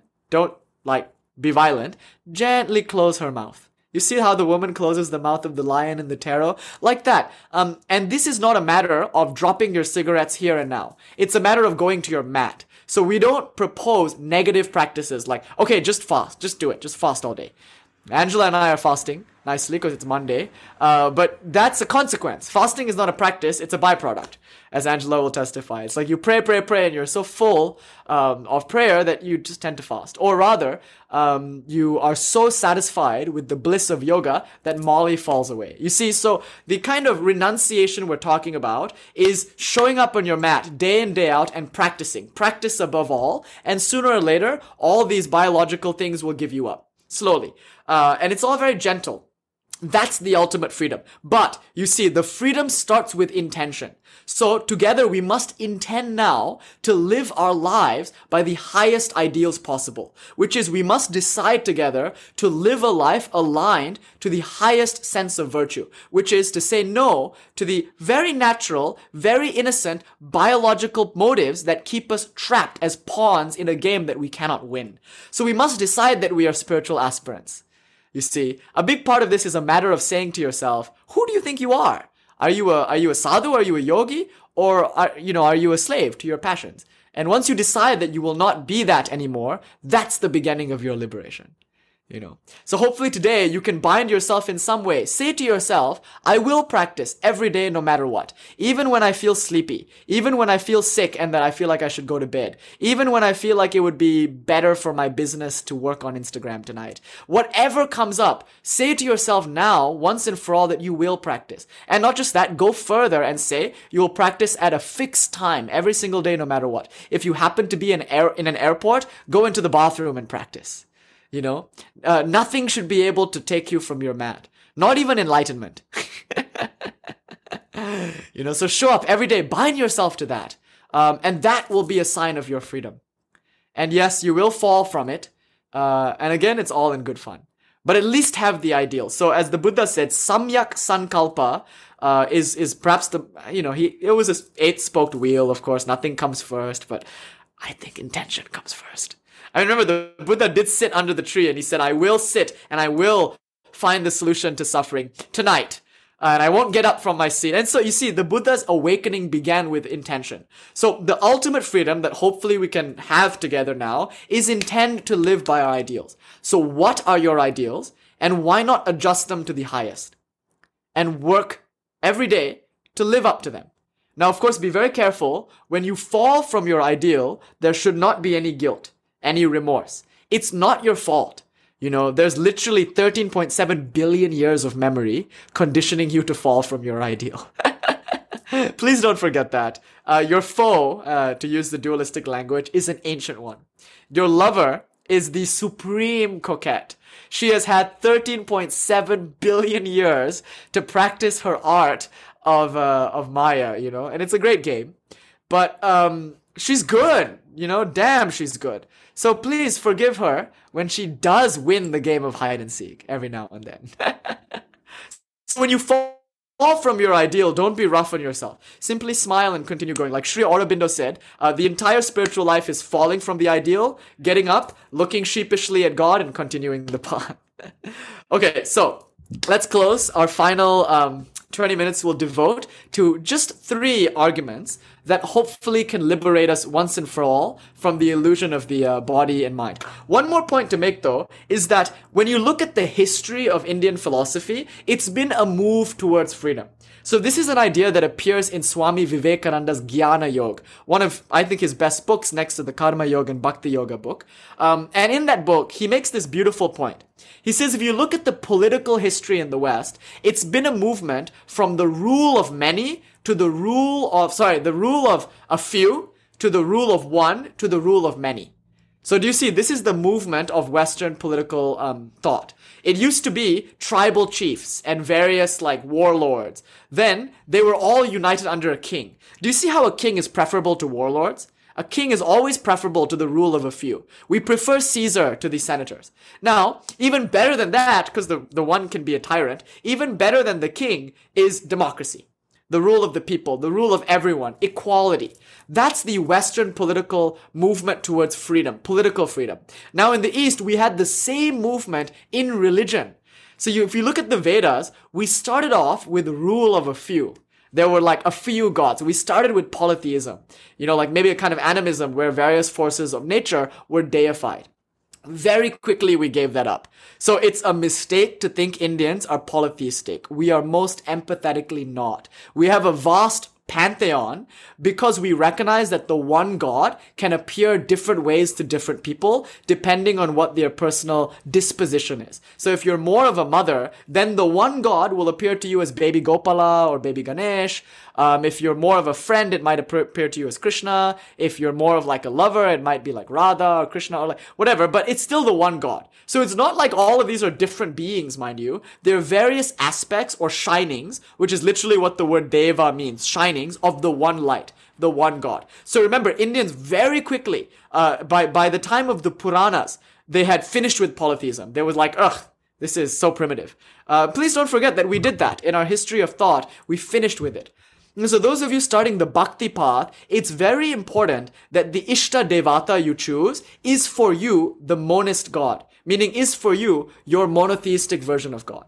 Because we say it's very dangerous to have a polytheistic kind of approach because you're missing the higher principle, which is the rule of the one. See, the rule of the few is always less free than the rule of the one. The rule of the one is preferable to the rule of the many. So that's why we use words like king. You see, the same way the West had its kings, in Indian religion, we also had the kings. And Hazel, what you are relating to is not many beings. You're relating to many aspects of the one being to which all those permutations point.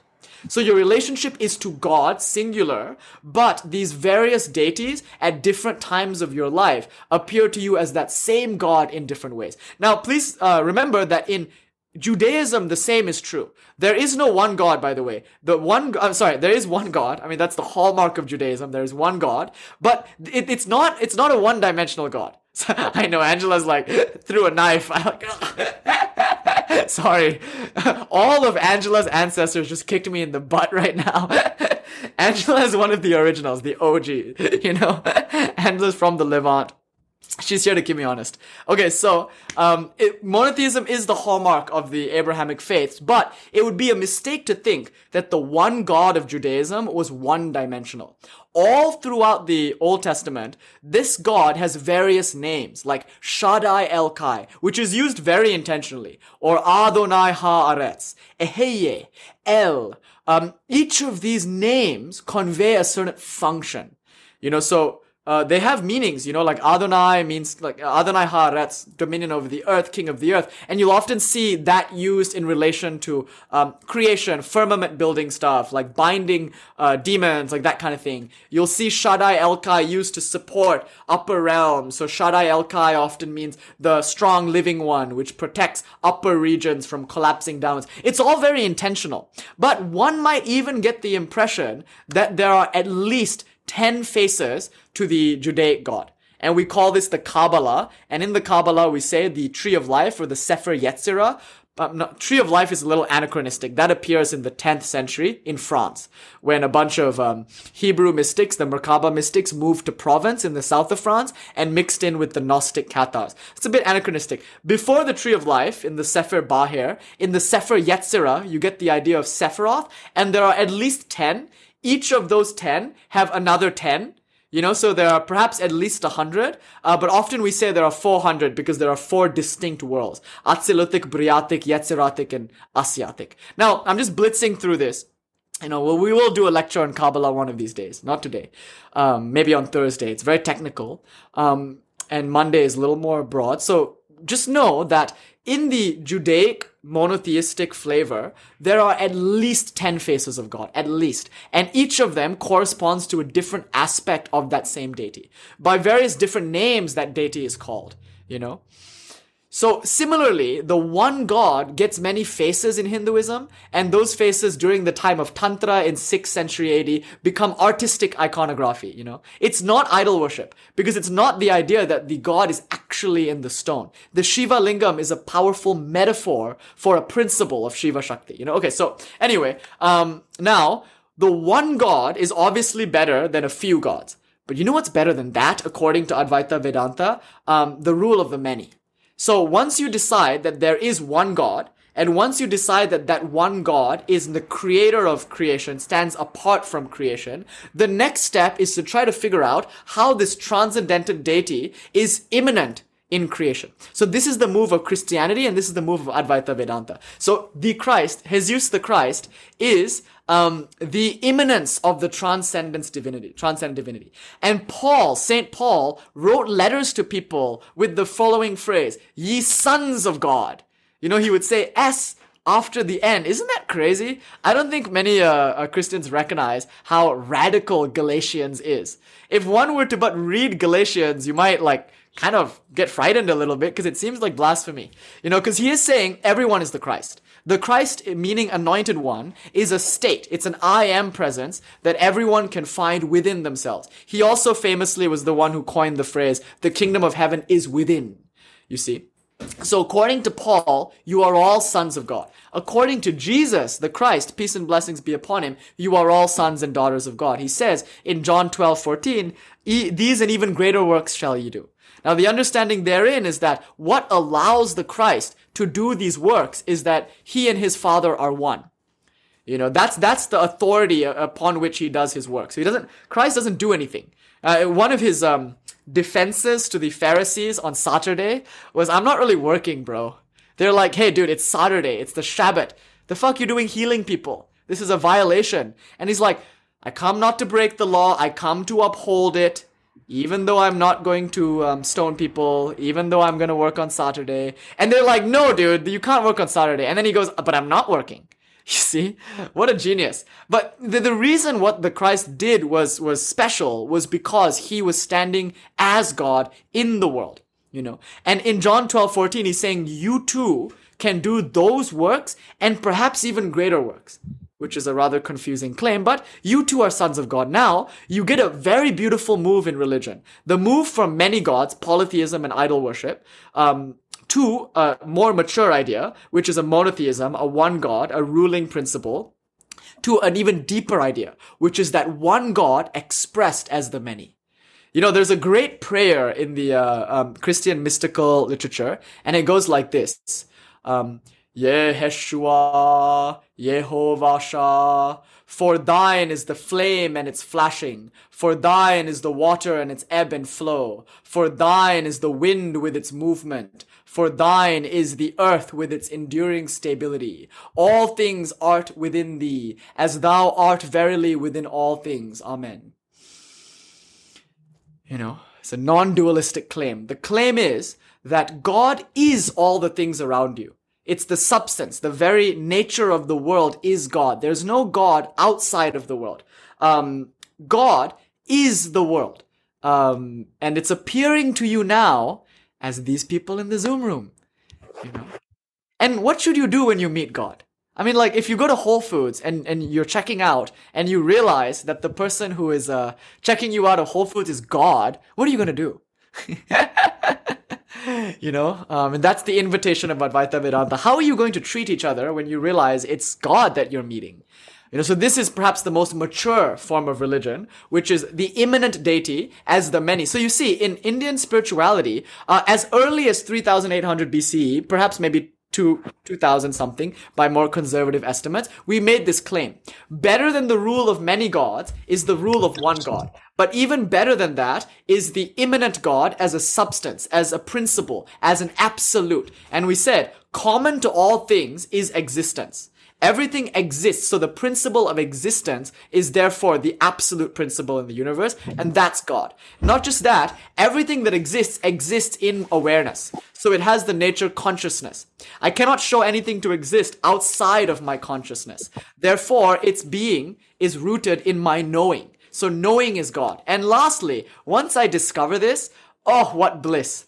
Not the happiness that, you know, we normally feel, but the peace that passeth all understanding. So now we have a name for God, not as a being, but as a principle, you know, as an absolute. And that name is Sat Chit Ananda, existence as a principle, knowledge, as a principle and bliss as a principle, which you hear in Christian mystical writings too, like God is wisdom, Sophia, which is that Hebrew form of God, the feminine form of Yahweh, Sophia meaning wisdom, or light, or hour is the Hebrew word for light. Sophia, later the Greeks turned it to mean wisdom, so philosophy.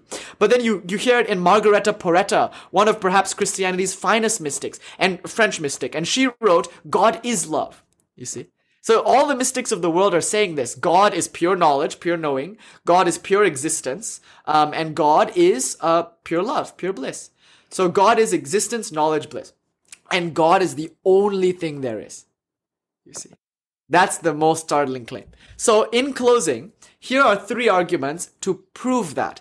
And not just this, if God is the only thing there is, who are you?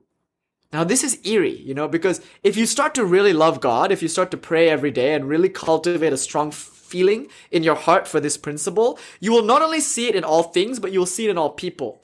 And then you'll go a little deeper, you'll start to see it in your own body. And then you'll start to see it in your own mind. And suddenly you realize there's no room left for you. Where will you take a stand? Everything is God. Everything belongs to God. You as a worshiper of God are not even your own body, not even your own mind. So where will you stand? Only God is. And God is so great that there isn't any space for you left. And when you realize this, you dissolve into a non-dual awareness, which is all of this is just God. And you are that. Your true nature is that. And not you, the ego, not you, the personality. That's in the mind. It's a dream. It's a purple color when you mix blue and red together. It's not even really there. Personhood is the ultimate illusion. And the first to go when you have thou canst not live and see the face of God, Because once you see what this is really about, you know that there's no personality in any of it. So anyway, all of this to say, you are that divinity. And that's the ultimate claim of Indian spirituality, which is Tattvamasi, that thou art. God is an absolute principle. God is existence, knowing, and bliss. And that's your very nature. And once you discover that, that's your freedom. So moksha is realizing this to every fiber of your being. And 3 arguments to kind of prompt that realization is as follows. The first is my favorite, the waker, the dreamer, and the deep sleep argument. It will take you quite deep if you contemplate it a lot. And the argument is as follows.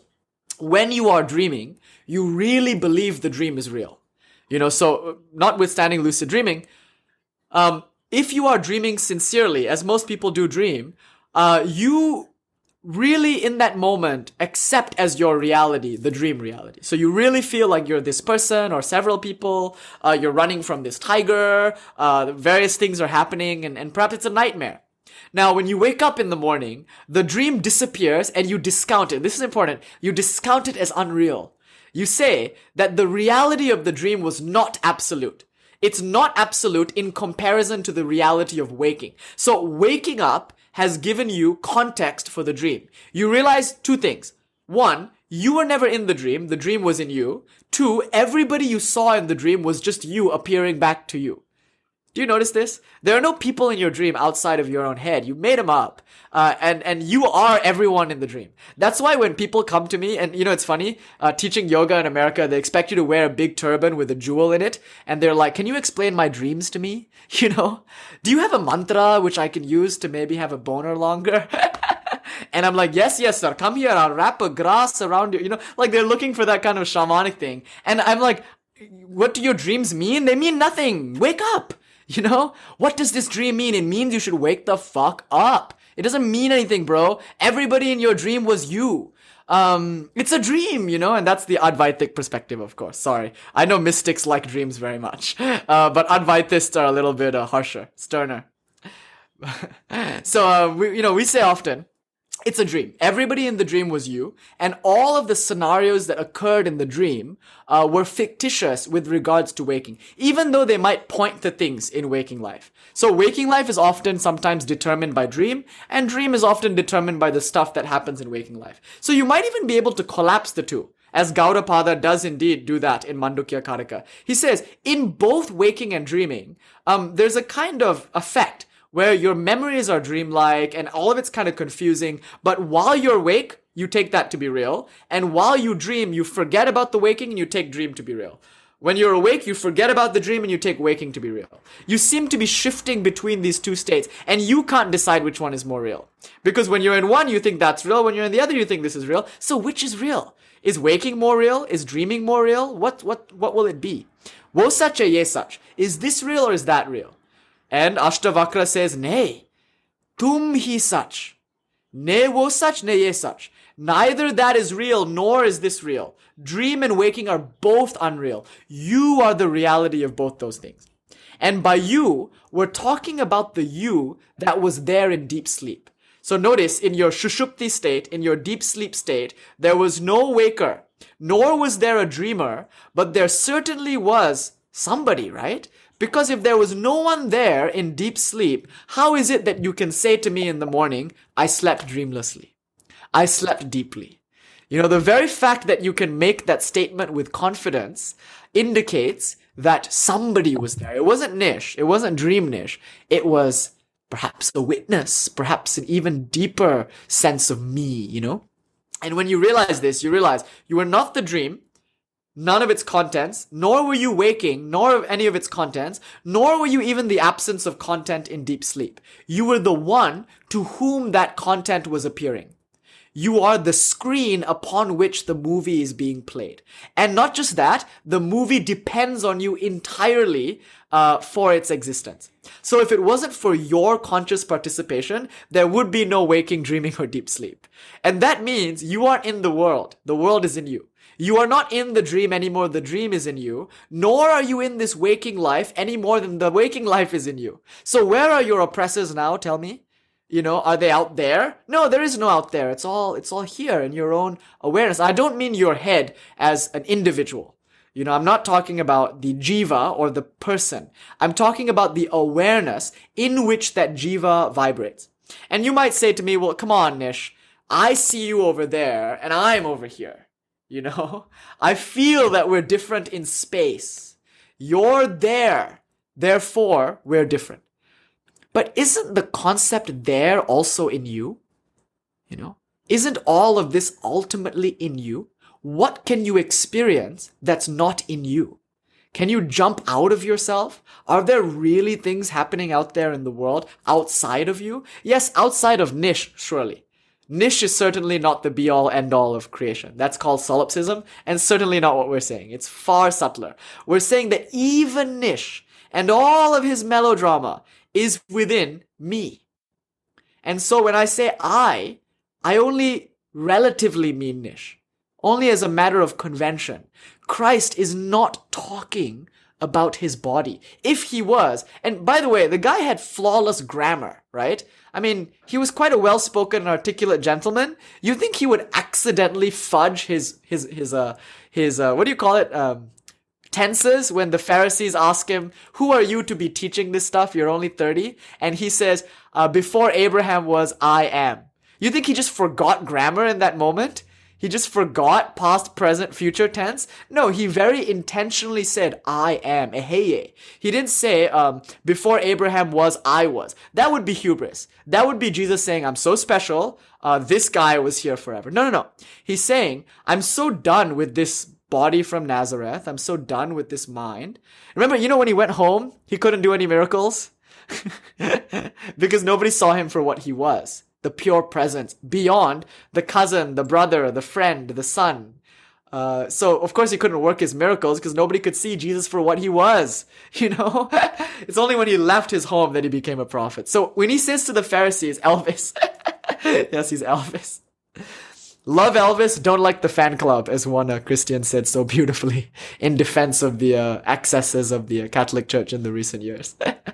He says it's possible to love God without loving the institutions that parade around in the name of God. Even the Christ said, beware the brood of vipers. You know, they say, Lord, Lord, yet they know me not. My name is but ash in the mouth of those who would use me for their own ends. Oof. Anyway, now, notice that the Christ is not talking about Jesus. He's talking about the Christ. He's talking about the anointed one. The Buddha is not a guy. The Buddha is something else. It's a state. It's an anointed one kind of state. So the Christ, he's talking about I am, pure I am presence. When he says I and my Father are one, he's talking about that pure presence, that witness who is outside of waking, dreaming, and deep sleep, and yet is still the reality of all three. Now, once you know this, don't you think there will be a tremendous sense of ease in your life? Like once you realize everything that troubled you in waking will go away when you dream, and everything that troubled you in dream will go away when you're in deep sleep. Everything is in this state of flux. Why be attached? Why hold on to this flux known as the body? In today's opening meditation, did you not feel how the flux of the body was just the changing sensation? Start to feel your body from the inside out. In other words, surrender your concept of what this body is. Just start to feel it for what it is right now. And you'll start to notice it's just sensation coming and going. And when all the sensation goes away, you'll be around, don't worry. You've survived sensations disappearing before. Why not later? So once you feel this, you're no longer so afraid of death, because that's a waking world thing. Your subtle body carries on in dream. Nor are you even really that afraid of the dissolution of the subtle body, because you're there in deep sleep too, in the absence of all bodies. And you can come in and out of these bodies at will. See also the bodhisattvas of Shantideva. So you know that there's this kind of like flux in the world, and you are somehow not a part of it, although you are the very substance of it. You are the cause of it. Your very witnessing gives it life. Doesn't this sound rather familiar? One who stands outside of creation, yet is at the same time immanent in creation, who is the cause of creation. Is this not a definition for God? So you see, the ultimate analysis of Advaita Vedanta is find God in yourself. The kingdom of heaven is indeed within. And when you search within, you will realize you are not who you thought you were. Hence the Christ says, deny thyself. When the Christ says, deny thyself, he's echoing perhaps what the Upanishadic sages said with neti neti. Not this, not that. You will come to realize what you are by negating away from what you are not. You see. You are not weakness. You are not oppressed. You are not suffering. You are not beladen. You are not mortal.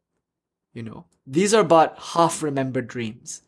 Awaken to what you are, the source of all strength, the source of all beauty. Let all thoughts of weakness vanish gently, easefully, like the veils of morning dew before the harsh, pure, noble rays of the dawn of wisdom. That's what we would say. Strength above all. Do not entertain even one thought of weakness. If you so much as think yourself weak, think yourself a sinner, think yourself a decrepit thing in the world of tyrants, immediately do this kind of practice and go to your mat and meet yourself and realize you're not that. You're God pretending to be, not God. And the beauty of Christ is that he's the most ordinary there is. He's the most you that you are. Christ is better at being you than you are at being you. And hence one must follow his example to learn to live like that. So MJ asks the question, why do we incarnate if the goal is to renounce incarnation? So, the reason you can't ask how old is God is because God is outside of time. So it's a logical impossibility to say how old is God. Because God is not confined to time. You can't even say where is God because God is outside of space. Nor can you say who caused God, because God is outside of causation. You see? And we're going somewhere with this. So it's a logical error to ask these questions of God. They show a misunderstanding of God. God is the principle outside of time, space, causation. Not your awareness. Awareness, which is what you are, is outside time, space, and causation. Because without awareness, you wouldn't have those three things. So that is to say, what's the cause of awareness? It's outside of causation. What's the purpose of awareness? It's outside of causation. There's no purpose. You might ask, what's the purpose of a dream? The purpose is to wake up. You can ask a million questions about the dream. Where did the tiger come from? Where did the lion come from? Will I survive the tiger attack? It's all a dream anyway. So to talk about purposes, reasons, the meaning for existence, all of that is dream talk. The meaning of the dream is in realizing it's a dream. So is there a purpose to the dream? No, it's just a dream. Is there a purpose to incarnation? Not if you don't think incarnation never happened. You see, so this is the ultimate and perhaps eerie claim of Advaita Vedanta. None of this is going on. You think it is. It's a projection, but none of this is happening. And so we don't really explain it. Because to explain it is to lose ourselves in the discussion of the dream, when much better is to discuss the waking, metaphysically speaking. You see, that's why the Buddhist and the non-dualist did not answer too many speculative questions, because they knew that it wasn't conducive to what we were actually talking about. And so that's the kind of trick of it, MJ. Can you see the kind of like, it really confounds the intellect. Now, rest assured, there are other flavors of Indian philosophy that will play the game. So for instance, Kashmiri Shaivism says art. The purpose of incarnation is art. And the best way to enjoy the movie is to stop identifying with Jamie Lee Curtis running away from the serial killer. So if you go to a movie and you actually think you are Jamie Lee Curtis, you're not going to enjoy the movie because you think you're going to get hacked to bits. It's a horror film most of the time. Actually, no. If you realize what this movie is, you'll notice it's a National Geographic special on animal behavior. When you look around at the world, you'll see it's just the zoo. Animal farm, right? So anyway, you're watching this nature show and you actually think you're the gazelle and you actually think there are lions, but then someone whispers in the ear, it's a movie. You have two choices now. One, you walk out of the cinema. That's what Advaita wants you to do. Like, and actually not really. Advaita just says, okay, it's a movie, so like, relax, look at the people around you who are also watching the movie. Make conversation with them. It's chill. It's all chill. What's the purpose of the movie? I don't know. It's just a movie, I don't really need to talk about Tom and Jerry. It's just happening on the screen, I know but Kashmiri Shaivism gives a nice answer. It says, the purpose of the movie is to have fun. Is art, is to enjoy yourself. And the only way you can enjoy yourself is by recognizing that it's a movie. Hence, the purpose of incarnation is to recognize that you are not bound. The goal of a human life is freedom. Freedom to do what? Freedom to enjoy it for what it is. Have fun, relax, and you can't do that if lust and greed are kicking you around in this matrix of fear and craving, yes. So you can think of this as a 70s self-help philosophy too. The best sex you're going to have is when you're done with lust. You'll be richer beyond compare when you're finished growing the savings account. So yes, that's one way to think of it. Advaitins and Buddhists though are just like, it's coming and going, it's changing. Even to call it art, it's like, really, I think I could do better. Like if I needed to create something, I think I could create something a little, and I have, it's the rope. The snake is but an illusion. It's not as good as the rope. The rope is eternal beatitude, if you will. Okay, so I think that argument is sufficient to show that you need not be beholden to the things of the waking world.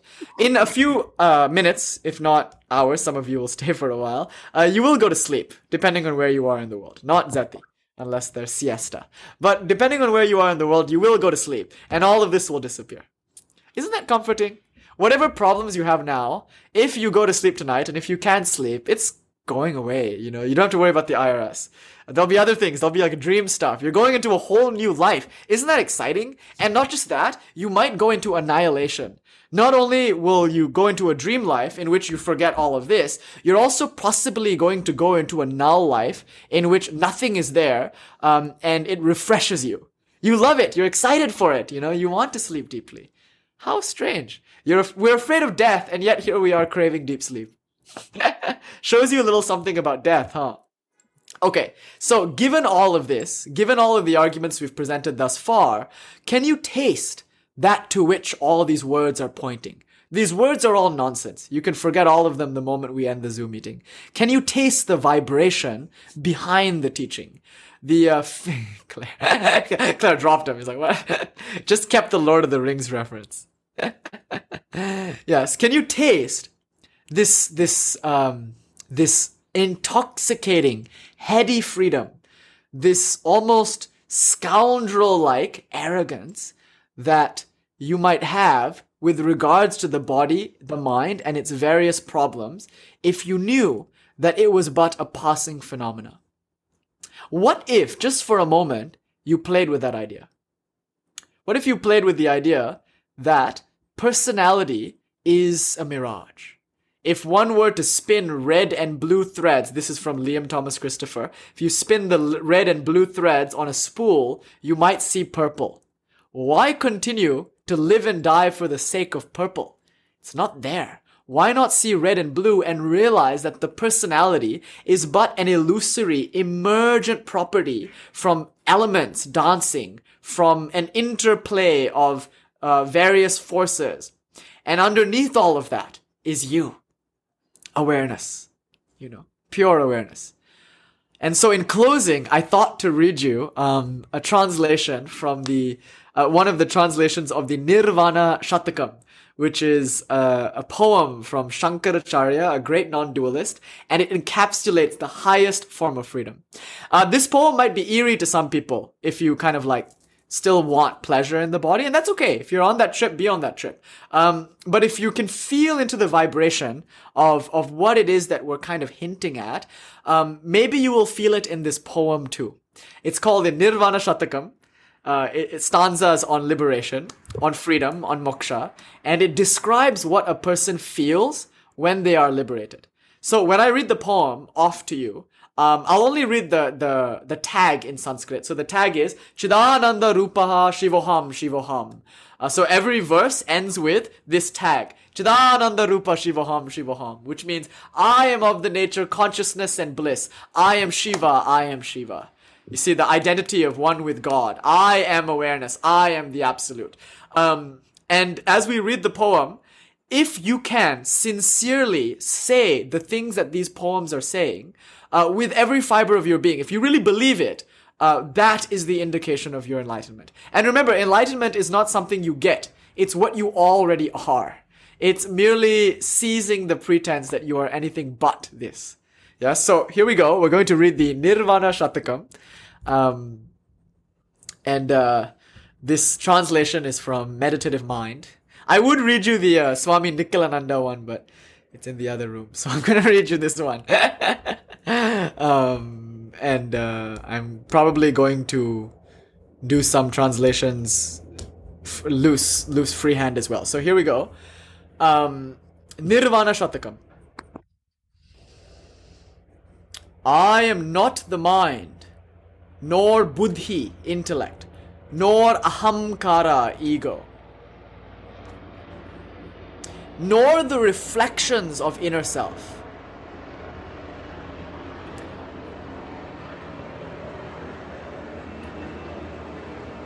I am not the five senses. I am beyond that. I am not the ether, nor the earth, nor the fire, nor the wind. Translated from Mahabhuta, the great elements. I am indeed of the nature consciousness and bliss. I am Shiva. I am Shiva. Chidananda Rupa Shivoham. Shivoham. Neither can I be termed as prana, nor the 5 types of breath, vayu, nor the 7 material essences or dhatu, nor the 5 coverings, panchakoshas. Neither am I the 5 instruments of elimination, karamendriyas, nor even am I the 5 instruments of knowing. I am indeed of the nature consciousness and bliss. I am Shiva, I am Shiva. Chidananda Rupa Shivoham, Shivoham. I have no hatred, nor have I dislike. I have no affiliation, nor liking. I have no greed, nor have I delusion, nor pride, nor haughtiness, nor envy or jealousy. I have no duty, dharma. I have no money. I have no desire, kama, nor even liberation. I don't even desire liberation. I am indeed of the nature consciousness and bliss. I am Shiva, I am Shiva. Chidananda Rupa Shivoham, Shivoham. I do not have fear of death, Abhinivesha.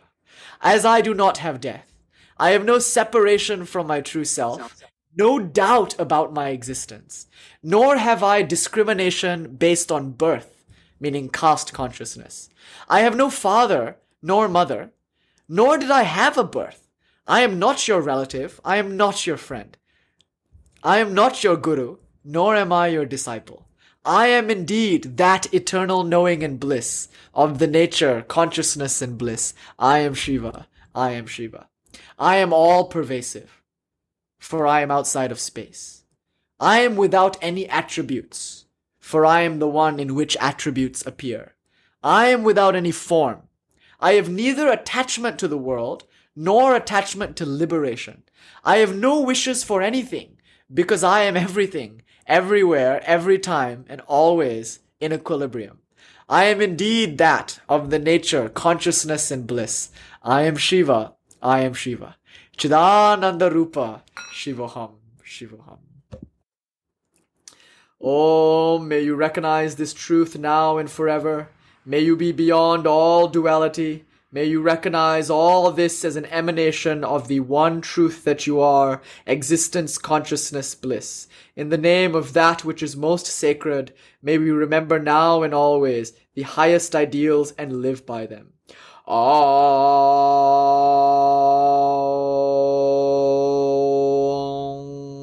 Bhurбhuva Swaha Tatsavitor Varenyam Bhargo Devasya Dhimahi Diyo Yona Prachodayat. Om, radiant source of life, illumine each and every one of my thoughts with the most sacred, that I may live my life in remembrance. Om Loka Samasta Sukhino Bhavantu. Om, radiant source of life, may all be happy here. May all be free from suffering and from the causes of suffering, and may all beings be liberated. Om Shanti Shanti Shanti. Om peace, peace, peace.